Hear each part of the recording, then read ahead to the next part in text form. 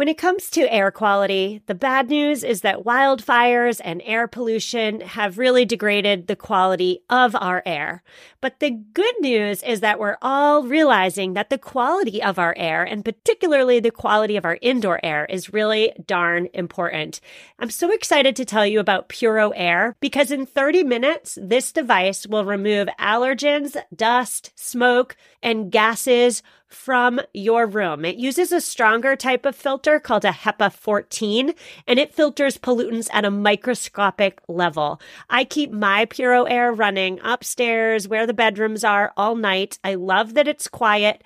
Cleaner air just hits different, doesn't it? Check out everything Puro Air has to offer at getpuroair.com. That's GETPUROAIR.com. One more time for the people in the back, getpuroair.com. Well, hello there and welcome back. My name is Stephanie Safarian and you're listening to episode 197 of the Sustainable Minimalist Podcast. On today's show, we are discussing what exactly we should be eating to reduce exposure to harmful chemicals and attain optimal health. Now, when we think about toxin exposure, we often frame the conversation in terms of beauty products or cleaning products. But there are plenty of toxins in the processed food items we know and love. And so today we're bringing them into the light so we can hopefully make better eating choices moving forward. Today, I am speaking with Tanya Harris. Tanya is board certified in holistic nutrition, and she's also the author of a new book out this week called The Slightly Greener Method. Detoxifying your home is easier, faster, and less expensive than you think. Now, before we get into today's conversation with Tanya, and it's a good one, a quick note from this week's one and only sponsor, Quince. Traditional luxury retailers add markup after markup through middlemen, and the old way of doing things is full of financial and environmental waste. Quince has been a game changer for my wardrobe and home, and that's because Quince eliminates the excess. They eliminate excess packaging and unnecessary shipping around the globe, and they only partner with factories committed to sustainability. Quince is building the next Amazon, but better. Now there's a brand new offer for our listeners, 10% off your first purchase of $100 or more when you use special code SM10 at checkout. Just go to onequince.com and use code SM10 at checkout.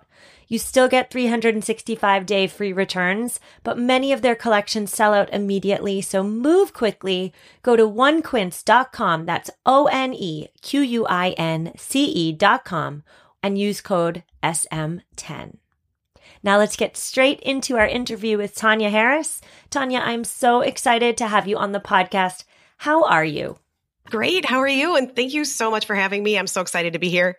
Well, I'm so excited to have you. I was saying offline before we started recording that a lot of publishers send me an awful lot of books, and that's really exciting because I love to read. But this book and you're somebody I really wanted to talk to because your new book, The Slightly Greener Method, gave so much actionable advice and tips on how each of us can live a life with less toxin exposure. And I've said also to you offline that I've covered, the cleaning products before. I've covered toxin exposure as it relates to beauty before, both topics of which you cover in your book. But so today, to really dive deep and really get into the weeds, I want to talk to you all about the toxins, the harmful chemicals that may be present in our food. Now, before we do all of that, I need to know, who are you? What do you do? And how did you find yourself interested in reducing your family's exposure to toxins in your personal life? Oh, sure. Well, I am an environmental toxin expert, and I've been studying this for probably 15 years, I think, 15, 18 years, somewhere in there. What really started it was back in 2006. My son started having not behavior issues, but more like attention issues at school, just not being able to sit still. And the teacher had called me in and said, we maybe would like to test him for ADHD. And I don't know what it was inside of me, And also, I wasn't surprised. I had seen it all at home. But something inside of me was like, I wonder if there's something that is contributing to that behavior or something in our home. And I think it's my past as a childhood cancer survivor. I had leukemia. I was diagnosed at the age of 7. And I was always told, be careful what you eat, be careful what you do growing up. So I decided I just asked for a little bit of time just so I could kind of research everything because I'm just, I guess, a researcher by nature, even before I started doing this. I went home and dug around and researched a bunch. And I think I took out artificial colors and sodium benzoate as the 2 initial things I removed from his diet. And I went back to school a few years later, or a few weeks later, and they didn't want to test him anymore. So I was like, whoa, I was kind of hooked. So again, we did not cure him, but we lessened the symptoms enough. And then I was kind of hooked on the natural approach, thinking, if I did that in just a couple weeks, what else can I do?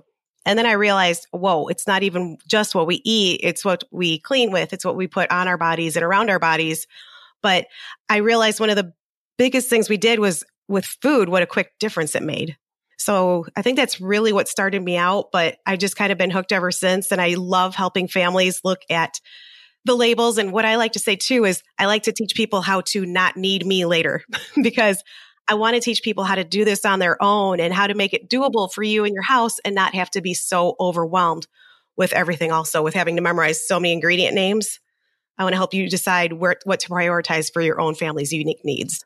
Well, I must say your book gave so many examples and information. It's like my new Bible. I want to bring it with me to the grocery store next time I go so I can look it up and say, oh, that sodium lauryl sulfate. Oh, no, I can't buy something with that.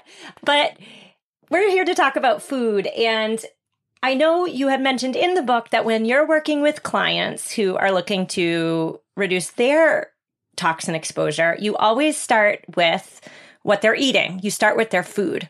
Why is that? I really feel that food is the basis. It's the foundation. So I like to think of it as a healthy home project, which means it has a starting point, but not necessarily an ending point. You're always working on it. It's always a project type thing. And I really feel like when you think of it as a house too, that is the foundation. So you always want to start with the foundation. It's the strongest piece. And really, if you are cleaning with better products and using, less toxic personal care products, but you're not addressing your food, you're not getting the full effects. It's what you put in your body that really fuels your cells, makes a quick impact, and it's really what you need to do for your health overall. Well, I am passionate about healthy eating, and I'm not perfect by any means, but I feel as though the general population, when they think about healthy eating, the first thing that comes to mind is fresh, local, and organic produce, right? That's what we've been told for decades. And I liked how you mentioned in your book that organic farming is important. It's obviously important from an environmental standpoint, but it also is important from a health standpoint. So tell us about that. Why is purchasing organic food, if it's available to you and if the funds are there in your pocketbook, why is investing in the organic food important? Well, I think that really a lot of studies have shown back and forth whether or not organic is really worth it and whether or not it really is more nutritious. But what they have found in studies is that in addition to being contaminated with pesticides, nitrates, and heavy metals for conventionally grown produce, meaning produce that's grown with more of these pesticides, they have found that organic produce has less of those while also having more vitamin C, iron, and magnesium than non-organic foods. So it's not only to me what it has, and studies are now showing that they are higher in antioxidants also, but it's also what they don't have, which is that heavy metals, well, it's just they have fewer of them, heavy metals, pesticides, and nitrates. And they've also found that they do deliver more antioxidant compounds. And again, having that fewer heavy metals. And the Environmental Working Group has also found that 70% of fresh produce in the United States has pesticide residue after washing. So even if you're washing the produce, you're not necessarily lessening the pesticide exposure. And just for anybody who finds themselves, as I sometimes do, finds themselves confused with regard to the term organic and the label organic. There's a difference between something being 100% certified USDA organic versus something that's, let's say, made with organic ingredients. And I'm doing air quotes over there, made with organic ingredients. What are the differences between all these terms and, in some cases, marketing gimmicks? There are about 3 different levels of organic, and USDA organic is the most regulated. It's the hardest to get. And this means things like synthetic pesticides or chemicals or GMOs cannot be used. For organic meat, dairy, and eggs, they cannot use growth hormones or antibiotics. And the farm also cannot have used any of the prohibited substances on its land for 3 years prior to applying for status. And then they have to have things such as year-round grazing access and non-GMO feed are required for organic livestock. So that's USDA organic. And that's the common seal you'll see with USDA on top and organic on the bottom, typically in 2 different colors. I think it's white and green. And then next up is 100% organic. So again, you might see that too instead of USDA organic. And that again means it was produced without the use of synthetic pesticides, GMOs, or artificial fertilizers. The next one is organic. And if it says that, that means that at least 95% of the ingredients were grown organically. And that's because some of the ingredients that you see in some of these food products actually cannot have an organic certification, such as when you see baking soda on a label, there's no organic certification for baking soda. So in that case, that can't be certified organic. But 95% of the ingredients in that food product are. So that's what organic means. And then another one you might see is made with organic ingredients. And with this one, at least 70% have to be certified organic, 70% of the ingredients in there. So when you do that, including the 30% that are non-organic, they must all be produced without GMOs. And each ingredient must be listed individually. So you'll see things like organic strawberries, organic blueberries. So they have to have the word organic in front of them. But that means at least 70% of the ingredients are certified organic in that product. Let's talk about the 10 ingredients you suggest we all, I don't want to say avoid because that sounds scary, like 10 things, never eat again, but maybe 10 ingredients that's in a lot of food items that we could consume less. So there's 10, we have a lot to cover. And listeners, just for your listening pleasure, to break it up so that there's a little bit more structure, a little bit more cohesion to our conversation. We're first going to talk about the ingredients Tanya suggests if you're looking to lose weight. Then we're going to talk about the ingredients Tanya suggests we avoid if we're looking to alleviate some sort of symptom. And then finally, we're going to finish up with the ingredients to avoid if you're just simply looking to minimize your exposure to toxins. So does that sound good to you, Tanya? We'll start with the ones to avoid for losing weight. The first one I would recommend is monosodium glutamate. And that is in so many different foods, so many different processed foods. It's in things such as sauces or flavored crackers and spices, just so many different snack foods because it's a flavor enhancer. But the thing is that it can shut off leptin, which is the hormone that tells us that we're full. So if we've ever sat in front of a TV and had a whole bag of chips, which, I think we've all done that at some point, it's things like that maybe something in that food that shut off the leptin to tell us we're full.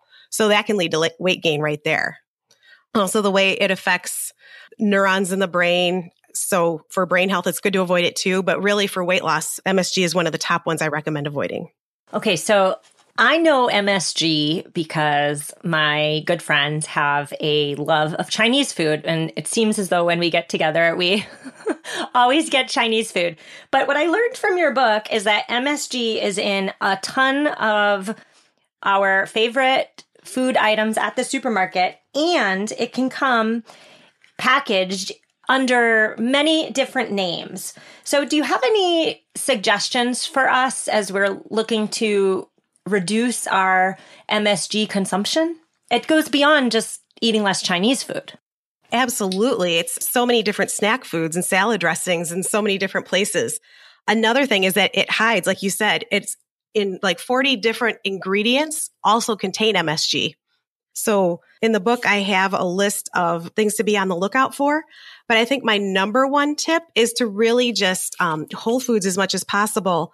But if you see monosodium glutamate on a label, some other common things you'll see is like hydrolyzed vegetable protein. So anything really, because the next one is textured vegetable protein, yeast extract or autolyzed yeast. So even though that is an MSG itself, these ingredients do contain it. So there's a lot of sneaky ways it can get into your food. So if you're avoiding things that are flavored, like different spices, make sure you check your label for monosodium glutamate. It can also hide under the term natural flavors. That's why another reason I recommend avoiding those. But if you buy things that are as whole food as possible, then you probably won't see it on the label. Or you probably won't be eating it. And quick plug for your book here. I'm leafing through it as we're talking, and you have 3 entire pages on how to avoid MSG. MSG can hide in ingredients that you commonly see on a label. So I think what you're saying there is that a label might not say contains monosodium glutamate, but it will say hydrolyzed vegetable protein, and part of the hydrolyzed vegetable protein is then the MSG. Is that what you're saying? Exactly. When MSG isn't itself technically added to the product, it is in the product kind of like a contaminant because of that ingredient that does contain it. This is why I need to bring your book to the grocery store. We're going to move right along into another ingredient we should seek to limit if we're looking to lose weight, and that is artificial sweeteners. This one is a tricky one. Of course, this one is in like a lot of sugar-free foods and diet soda. So actually, when we're drinking something like diet soda, one of the surprising things is one study has found that with every can of diet soda you consume each day, you're actually increasing your risk of becoming overweight by 41%. While they do have 0 calories, what's happening is that our bodies are designed to have a cephalic response when we taste something sweet. So it releases insulin, and insulin is the hormone that gets our bodies ready for carbohydrates that it thinks it's about to receive. But when we're drinking the artificial sweeteners, it doesn't actually get those carbohydrates, and it causes the blood sugar to drop, which also causes us to overeat because we were expecting calories and food. So insulin is released whether or not the carbohydrates are received by the body. And this release of insulin tells the body to store fat. Just for clarification, when you're talking about artificial sweeteners, you're probably talking about aspartame. Mm-hmm. What other artificial sweeteners are you talking about?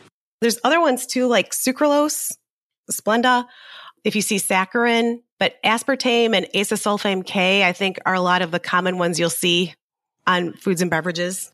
Now, I am the type of person that just loves a good sweet. I love sweet stuff.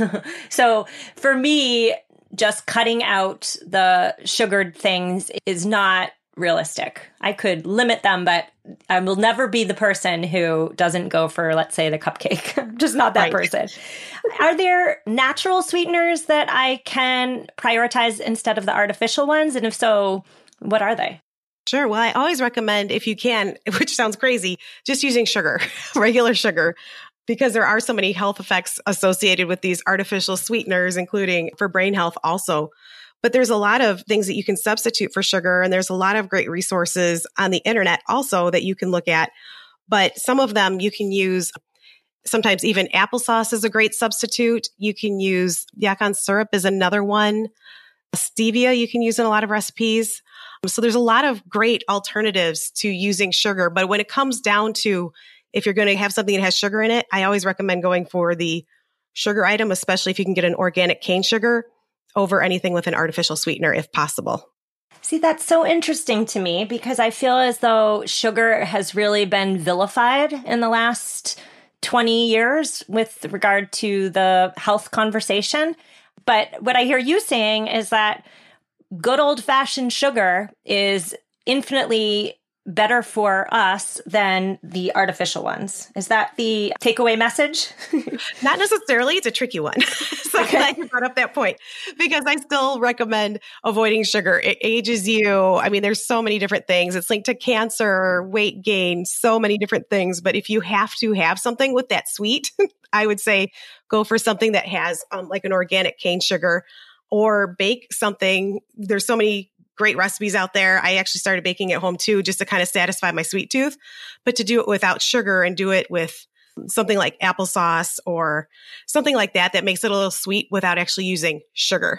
And so when we're talking about losing weight, the last ingredient we are going to discuss is carrageenan. What on earth is carrageenan? I thought it was carrageenan. So I'm learning things every day, Tanya. What is carrageenan? What's it in? And why should we be concerned about it? Well, it's an emulsifier, so it works to kind of blend the foods together so they blend a little bit more easily. So you can find it in a lot of dairy products such as ice cream and heavy whipping cream, ice cream, cottage cheese, yogurt, those type of things.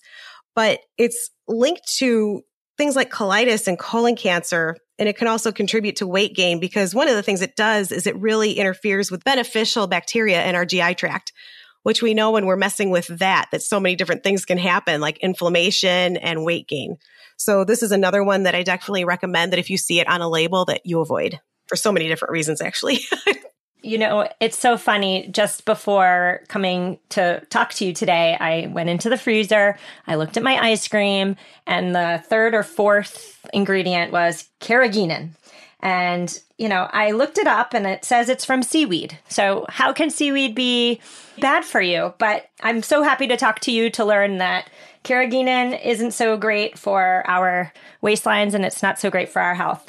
Next up, we are talking about the ingredients to avoid if you want to alleviate some sort of symptom. So before we get into the ingredients, Tanya, maybe you can explain to my listeners what you mean by symptom alleviation.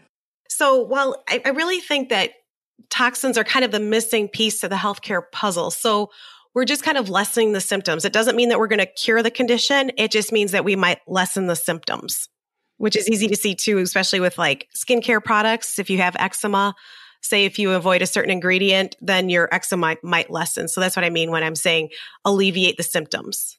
Let's have you give us a condition and then have you give the food ingredients that we should be avoiding if we're seeking to lessen that condition's symptoms. One of the first ones is hormones. And I like to bring this one up because who of us is not concerned about hormones right now? There's a hormone for everything. It's not just, oh, we're cranky, it's hormones, but there's hormones for sleep, hunger, blood pressure, so many different things. So what happens is there's things called endocrine disruptors, and they can come into the body. What it is a synthetic or man-made chemical that can come into the body and they can cause our endocrine system to mess with our hormones, which are our body's chemical messengers. So what can happen is hormones can be underproduced or overproduced, or they can be blocked or mimicked. So there's not so many in food, but there is one I like to really bring up because one of our biggest exposures to it is through food, and that is BPA, bisphenol A. And the reason one of our biggest exposures to that is through food is because it's found in things like reusable water bottles or food storage containers. So this is one of the things that I recommend avoiding. It's also in a lot of canned foods because what they do is they use it in the epoxy lining so that the food doesn't touch the metal in the can. So there's so many different ways here through our food that we're either drinking it or getting exposure to it, especially in our kitchens. What I recommend is always using glass food storage containers rather than plastic, and replacing your reusable water bottles with things like stainless steel or glass. And there's a lot of great options out there. But one thing I also like to say too is don't go for something that's plastic that says BPA free, because BPA is bisphenol A. But what they're really doing is a lot of companies are substituting it with another bisphenol, such as bisphenol S or bisphenol F. And those have kind of the same health effects, if not a little bit stronger than that BPA. You know, I knew that. And thank you for the reminder. We eat a lot of beans in this family, and we get the canned beans. And the brand we tend to buy says in big letters right on the front, BPA-free can lining, right? But something that's BPA-free doesn't mean that it's BPS-free. Is that what you're saying there? Yes, exactly. Give me another condition and what we should be avoiding if we have it. Sure. Another one I get asked about a lot, so I'll mention, is ADHD. And this is very personal to me too. But things like MSG should be avoided, BPA, which I just talked about, something else called BHA and BHT. A lot of times you'll find these on cereal bag linings, but they're also in things like gum, some snack foods, cereal, processed meats. You'll see BHA or BHT on there. And then natural and artificial flavors. Gosh, I can feel the collective stress level of my listeners rising as we're talking, because it's hard to change your diet even a little bit, let alone change it drastically. So before we continue on with what we shouldn't be eating, I'm wondering if you have any words of encouragement or advice for anybody listening right now who is feeling ridiculously overwhelmed. Absolutely. I'm so glad you asked, because that's exactly why I wrote my book. I totally get it. I started out as a mom. My son was 8 at the time. He's 23 now. So I've been doing this a while, but I started out way too hot and heavy. I started doing this research and I was up at night. I think I wrote in the book too a little bit about I was losing sleep. I was tossing everything. It was expensive. It was time consuming. And I kind of felt like our lives were a little bit over with, we're never going to have treats again. We're never going to do this again. But what we need to do is take it a step at a time. The other thing is, again, start with your why. So instead of avoiding all of these ingredients I have in these health protocols, just start with that one little category. And the other thing is, in the back of my book is I have a bunch of safer brands to buy. So I really think that as overwhelming as it is when we first start out, it becomes so automatic. You find your deal breaker ingredients, which is another thing that I recommend doing. My deal breaker ingredients for a long time, and really still are artificial colors and sodium benzoate. If they're in a food, I know not to buy it. So then it takes me literally 1 second to look at a label. So it really becomes automatic when you start realizing what you can buy. There's so many amazing brands out there now that's the really great news. And also with my book, you get a website where you can go and download these cheat sheets so that you don't have to, bring an entire book and what page was that on? I actually have cheat sheets for you to download so that you can look at these and know right away if you see these on a label. And then pretty soon it becomes so automatic. And the other thing I want to mention too is mom guilt, because that is such a real thing where we think, oh my gosh, that was the other thing I thought was I gave my son this, I gave my daughter that. But we're doing the best we can with what we know at the time, because I was buying baby products for babies, thinking there would be no harmful ingredients. I was doing all these things and finding out later, oh my gosh. So the other thing is no mom guilt or parent guilt. We're doing the best we can with the information we have at the time. And if you tell your child also that you can never have a cookie again because we're not doing this anymore, they're going to rebel and they're going to hate this lifestyle. So we've got to occasionally allow ourselves and our children, especially, these treats. But the good thing is there's so many substitutes and safer brands out there that even if they are still sugar, that they don't have necessarily the artificial colors or the bad ingredients. So we have to keep that in mind. They are still sugar, but to allow ourselves the occasional treat, or if we buy safer products 80% of the time, we don't have to worry about that 20% of the time where either we don't have control or we just want the occasional treat. I love the 80-20 rule, don't you? For so many things. Yeah, do your best 80% of the time and loosen up the reins a little bit for the other 20%. I think that's important and encouraging message that you're giving us there. So I know we have a couple more conditions to discuss. Let's talk about eczema and skin conditions next, if that's okay with you, because I have eczema. So what should I not be eating? Well, this is kind of the eczema/allergies category, because so many things, again, when we mess with our digestive systems, they can result in things like eczema, or we can be sensitive to some of these ingredients also. So what I recommend avoiding, again, is that carrageenan, which can alter our gut flora. So we talked a little bit about that. Artificial colors, some people actually have sensitivities to these. And then BPA and natural and artificial flavors. Give me another one. Okay, another one I get questions about a lot is cancer and cancer prevention. So again, eating whole foods as often as possible, organic as often as possible. But some of the ingredients in our foods that we should look at are artificial colors, because there are a couple in there that are linked to cancer, especially red number 40, yellow 5, and yellow number 6. Things like BHA and BHT, carrageenan, and high fructose corn syrup. All right, we got 2 left, pregnancy health and brain health. You choose which one you want to talk about first. Go ahead. For prenatal and pregnancy, the ones I recommend avoiding are MSG, so monosodium glutamate, BHA and BHT, BPA, artificial colors, carrageenan, and artificial sweeteners. And for brain health? That one is monosodium glutamate, BPA, carrageenan, and artificial sweeteners. So it sounds to me as you are talking about the ingredients to avoid. It sounds to me, and please correct me if I'm wrong, that these ingredients tend to be in the overprocessed, overpackaged foods in the supermarket. Is that right? That's exactly right. Yep. All right. So I then have to ask you, what do you eat? What do you feed your family? A lot of things made with whole foods. We do a lot here, but the other thing too is that there's so many amazing brands out there that are truly safer, and they are responding to what we're buying because people are demanding safer products and safer brands. So again, it becomes very automatic. So I know when I go to the store what to look for, what I want to avoid. So that's basically what I do is I just follow my own list that I started with the Slightly Greener method. It's so funny because this is actually how I started helping myself years ago. But yeah, things just made with as much whole foods as possible.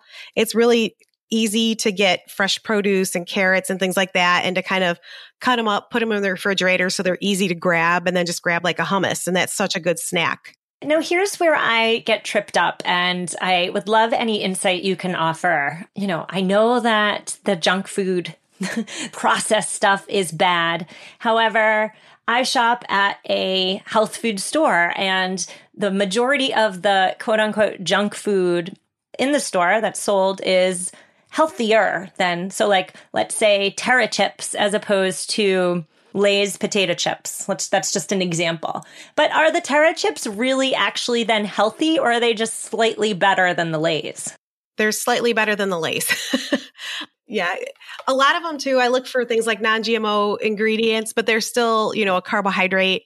A lot of times around Halloween and Easter too, I talk about healthier candy, but it's still candy. It's still got sugar in it. But it's when we make those substitutions that make this lifestyle doable also.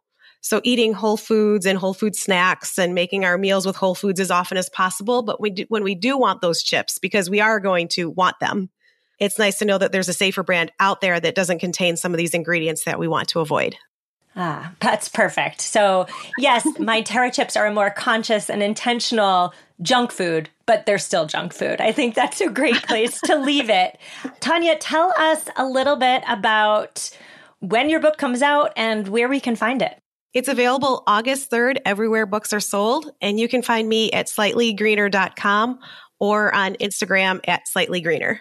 And quick plug for your book one more time. It is a good one. I read it cover to cover on a Saturday, and I loved every second of it precisely because of the actionable tips that I can take away right away and improve the quality of my life and the quality of my family's life. So Tanya, I want to thank you so much for coming on the show, sharing your wisdom, and I wish you the utmost success with the launch of your first book.